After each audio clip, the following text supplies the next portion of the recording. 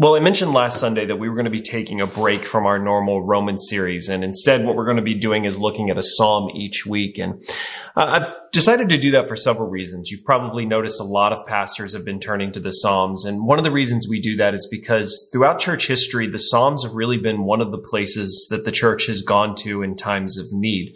It's also the place that Christians have gone to as a way of preparing themselves for challenges that might lie ahead. We do that because the Psalms, one way of thinking of them is sort of a cataloging of the human experience. The Psalms capture everything that you could possibly experience as a human and attempts through prayer to relate those things to God, to take them to Him and to see how God transforms those human experiences, those emotions. So it makes sense why, given times of experiencing new situations, new responses and emotions to it, that the Psalms for the church in the past and today have really been one of the tools we turn to for help. I was reading this week Jack Collins' introduction to the Psalms, and he writes this. He says, "The Psalter is the songbook of the people of God in their gathered worship. These songs cover a wide range of experiences and emotions and give God's people the words to express these emotions and to bring these experiences before God. At the same time, the Psalms do not simply express emotions. When sung in faith, they actually shape the emotions of the godly. The emotions are therefore not a problem to be solved, but are part of the raw material of now fallen humanity that can be shaped to good and noble ends. The Psalms, as songs, act deeply on the emotions for the good of God's people. It is not natural to trust God in hardship, and yet the Psalms provide a way of doing just that." So you can probably see why I think it will be helpful over the next few weeks to spend some of our time in the Psalms, to do exactly what they've done for believers before, to help shape and grow and change what we're feeling and experience our emotions into something God can use for good. N.T. Wright has a little book on the Psalms entitled The Case for the Psalms, and he says something similar. He uses the topic of worldview and talks about how the Psalms have been used as a tool to shape the Christian worldview. He writes this: "A worldview is like a pair of spectacles. It is what you look through, not what you look at." I think that's a good way of thinking about what the Psalms do for us. They become the lens that we look at the world by. The language of the Psalms and the ways in which the Psalms teach us to pray begin to shape and change the way we see the world and we understand our position in it. So hopefully over the next few weeks, that's what the Psalms are going to do for us. And today what I want to do is I want to look at Psalm 56. And as you're turning there are a couple things I want to do before we read the Psalm. First, I want to say why I think this is important for the moment, and two, sort of the context this Psalm is coming from. And the reason it's been on my heart, particularly this Psalm, is you sort of see people right now responding to our crisis in a couple of ways, maybe these two ends of the spectrum. On the one side, what you find are people, I think pretty obviously in news headlines, operating out of fear and a kind of hoarding mentality. And the idea is that there's nothing out there to trust. There's nobody we can depend on. And so the fear that wells up in us means that we need to hoard and protect ourselves and act out of our own benefit. We sort of indulge the fear because the fear is the only thing that moves us towards protecting ourselves.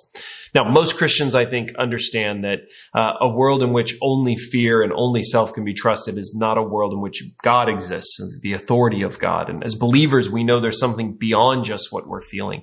But the opposite end of this spectrum that I keep seeing tends to be, in some ways, Christians' response. And if you go through your social media accounts and look, one of the themes I see keep emerging is this sense that Christians are above fear, that somehow because of our faith or our trust in God, that we don't experience fear. And I think I understand what most Christians are trying to say, but I think sometimes it can come across almost as if we live on a plane or reality above what the world is experiencing, that somehow for a person of real faith, deep faith, significant faith, that fear is not a part of that human experience, that we've somehow risen above it. What's surprising is the Bible doesn't approach fear or emotions in either of those ways. It certainly doesn't teach us to indulge it, but at the exact same time, it doesn't expect that somehow when we're baptized and brought up out of the waters that we're born into sort of an emotionless human experience of only positivity.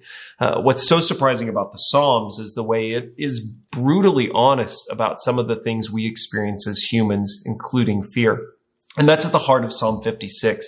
Now, if you look at the headline for Psalm 56, my ESV Bible refers to it as a Psalm of David when the Philistines seized him in Gath.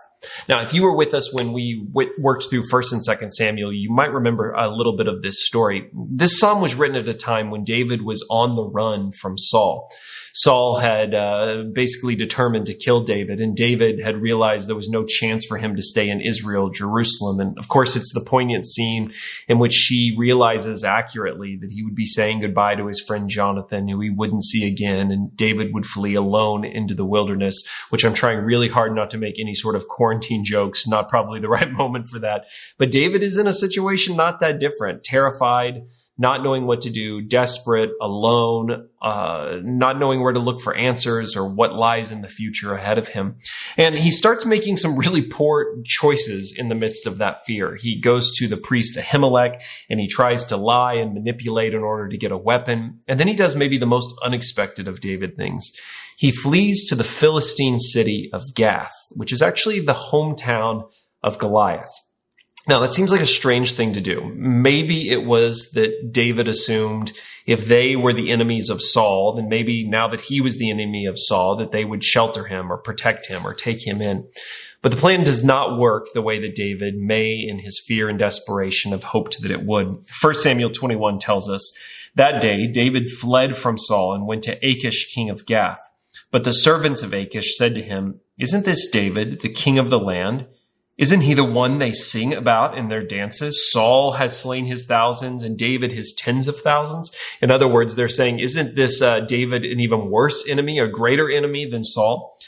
David took these words to heart and was very much afraid of Achish, the king of Gath. David, in the story, actually ended up pretending to be insane. The king decided he needed not any more madmen to have to deal with and kicked David out of the city back into the wilderness, which ended up saving him. But it's a strange picture of David. I mean, David, after all, was the young man who stepped onto the battlefield with Goliath when no one else had the courage to do it. I mean, if there was anything by which we would characterize David, it would be his courage, his boldness, his fearlessness to face the giant Goliath. But now we find David, ironically, in the city of Gath, Goliath's hometown, and the thing which characterizes him, the Bible tells us, is the great fear that he was feeling. So it's in this season, in this particular situation, that David writes Psalm 56 that I want to read to you. This is how it goes. "Be gracious to me, O God, for man tramples on me. All day long an attacker oppresses me. My enemies trample on me all day long, for many attack me proudly. When I am afraid, I put my trust in you. In God, whose word I praise, in God I trust. I shall not be afraid. What can flesh do to me? All day long they injure my cause. All their thoughts are against me for evil. They stir up strife, they lurk, they watch my steps as they have waited for my life. For their crime will they escape. In wrath, cast down the people, O God. You have kept count of my tossings. Put my tears in your bottle. Are they not in your book? Then my enemies will turn back in the day when I call. This I know, that God is for me. In God, whose word I praise, in the Lord, whose word I praise, in God I trust. I shall not be afraid, for what can man do to me? I must perform my vows to you, O God. I will render thank offerings to you, for you have delivered my soul from death, yes, my feet from falling, that I may walk before God in the light of life. So what I want to do with this psalm this morning is break it down into a few of these sections. The ESV, I think, does a pretty good job by the way it does the paragraph breaks. And so I want to show you the 4 sections in this psalm and what I think we see in them. The first one is this, verses 1 through 4. I'm reminded in the beginning, as I am in so many of David's psalms, at how honest David can be in these psalms. I mean, you see it so clearly here at the very beginning. Verse 3, when I am afraid. David makes no attempt to hide the fact that fear is a part of his experience. When I am afraid. This isn't a one-off thing that David finds himself in the midst of. It's something David understands is happening and probably is a part of his experience to come in the future. It's always struck me that David doesn't have any attempt to whitewash the experience that he's having in this isolation. He's willing to admit fear and to write it into the Psalms that thousands of years later, we're still sitting around living rooms talking about and experiencing ourselves. In fact, David can acknowledge that fear is actually what brings him to prayer. He writes Psalm 56 because when I am afraid, when he is in the midst of this fearful experience. Now, that doesn't mean that he indulges in fear. It's here, it's obvious, it's the thing that brings him to prayer, and he's frank about it. But there's so much more that he does in the psalm than just indulge that emotion that he's feeling. He moves on to the next thing, verse 5 through 7. Let's look at it. All day long they injure my cause. Verse 6, they stir up strife, they lurk. Verse 7, for their crime will they escape. And then the important part, the second half of verse 7, in wrath cast down the people, O God. What I want you to see David doing in this psalm is not just being honest about what he's feeling, but his boldness to make a request, to have a sense of what he thinks God should do and to ask for it. And it's actually a pretty frank thing. He says, in wrath, God, pour your wrath and tear the people down who have come against me. This is the other thing David is always remarkably honest about. He's bold in what he asks. There's another psalm where David actually asks that God will knock out the teeth of those who oppose him. David is not trying to be pious. He's not trying to put in place some secret words of saintly prayer that'll move God on his behalf. He's willing to be blunt with God about what he's feeling when I'm afraid, and he's willing to ask and talk about the actual situation he faces. Here's what I'm up against, and God, here's what I would like to see you do in the midst of it. Now, having sort of established that honesty, here's where I am, here's what I would like to see happen. David has a whole second half of the psalm still to come. This is when we pray honestly, sort of what our prayers look like. Here's where I am, here's what I'd like to happen. But David has a second half to this psalm, this prayer that he offers to us as an example. The second half of it picks up then in verse 8. And what you see David do in this second half is something really remarkable. God has seen and understood and counted everything that David has experienced. I mean, do you see the language? You keep count of my tossing, verse 8. You put my tears in your bottle. Are they not all written down in your book? Now, David is doing something remarkable, and he does the sort of culminating conclusion of it in the second half of verse 9. This I know, that God is for me. What David's doing in this third section is he's preaching to himself. He's going through and reminding himself of what he knows, what a lifetime of following God has produced in him. Don't I know that you've been faithful to me before? Haven't I seen how you keep track of everything that's happened in my life? Are not all of my tossings and my insecurities and my anxieties, are they not recorded? Do you not see them? Have you not collected all of that pain and those tears? And if I've trusted you before, then I can trust you now. I've seen how you've been for me. So even now, in the midst of fear, with this desperate need to put an end to what I'm facing, I know that still I can trust you. So then David does one last thing in this prayer. It begins in verse 12. He makes a vow. Those are his words. I must perform my vow to you, O God. And what is his vow? That he would offer offerings of thanks. It strikes me how much it's like what we've been talking about in Romans, that David would provide gratitude and thankfulness to God as an act of commitment, of vow. That's the closing thought of his psalm. In midst of everything that has been happening, what he would like to see, what he's experiencing, the way he's reminding himself of what he knows, his final and most fundamental commitment is, even in the midst of this fear, to be grateful to God. And there's a reason, he says, for it. It's the final verse, the second half. That I may walk before God in the light of life. Now, here's that idea of worldview that N.T. Wright was talking about. I would walk in the light of life, that I would begin, because of this psalm, to see the world by a new light, that the thing that would characterize what's before me and around me that I'm experiencing would not fundamentally be fear or my situation, but would be life. For David, it was a matter of life and death. But by this prayer, he's come to see that it's life that allows him to recognize what God is doing and be grateful for it. The light of what God is doing that gives to him a new way, a new lens by which to see his circumstance. It reminds me of a famous C.S. Lewis quote. C.S. Lewis once wrote, "I believe in Christianity as I believe that the sun has risen, not because I see it, but because by it I see everything else." That's what this psalm is teaching us to do, to take inventory of what we're feeling, to be honest about it before God.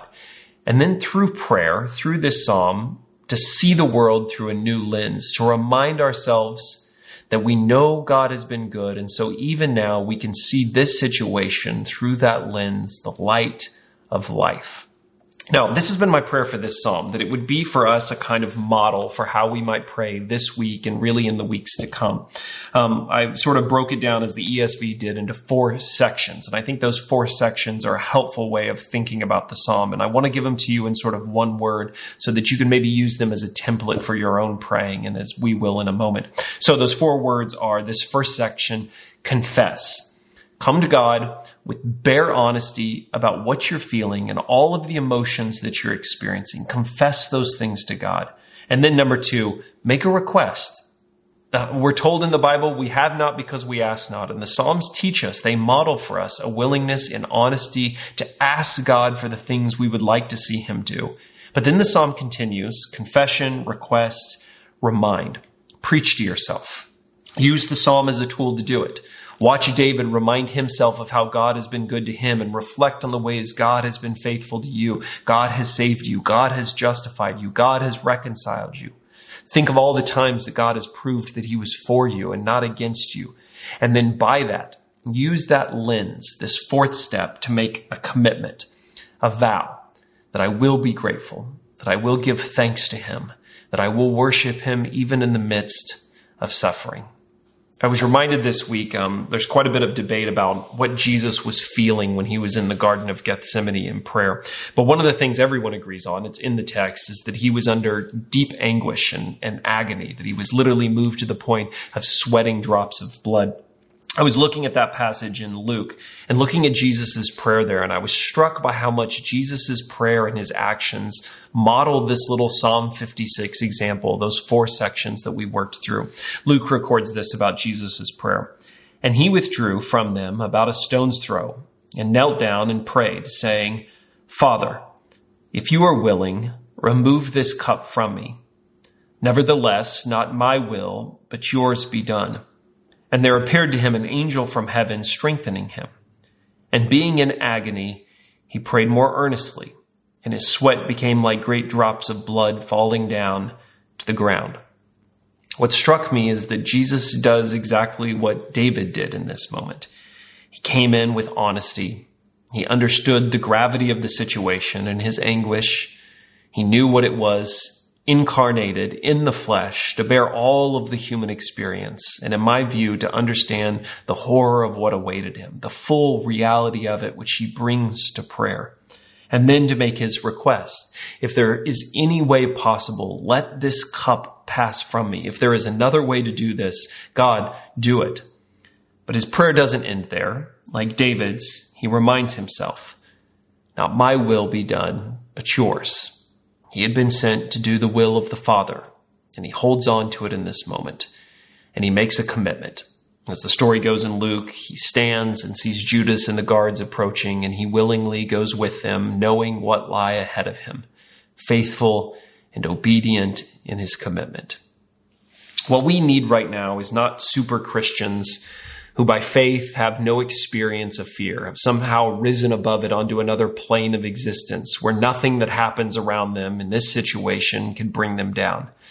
What we need are Christians who know how to pray like David and like Jesus, who bear with the world, incarnate, with us in flesh, the pain and the suffering and the difficulty of these moments. But yet, as David teaches us to do, can take those human emotions, those desperate requests, and can see them through the lens of God's faithfulness and his goodness. And so by it, in the midst of it, thank him and trust him and worship him. I hope over the weeks, this little model prayer could be our way of doing that along with Christ, along with David, and along with a history of believers over thousands of years who have found themselves in equally challenging situations and done just that. Confessed what they were feeling, the true honesty of it, made their request, reminded themselves of the God they follow, and committed more deeply to faithfulness and obedience to him. Could we end with that prayer this morning? Heavenly Father, we come before you with that request. God, we are in the midst of a difficult time, and we see signs of people all around us scared, anxious, and unsure. If we were honest, God, all of us experience it too. We know what it is to be uncertain about the future and to feel anxiety over our finances and to worry about the health of people we love. God, we are afraid. And we come to you with bold requests that you would protect us, that you would put an end to this virus, that you would save us and those that we care most about. And God, even those who are most vulnerable and suffering around us, that they would be protected. And yet we also remind ourselves that you are a good God, that you prayed that prayer in the garden, that you would take on flesh and die, not when we were praying and asking for it, but while we were in rebellion against you. That if you would die for us, then how much more would you do for us even now in the midst of this need?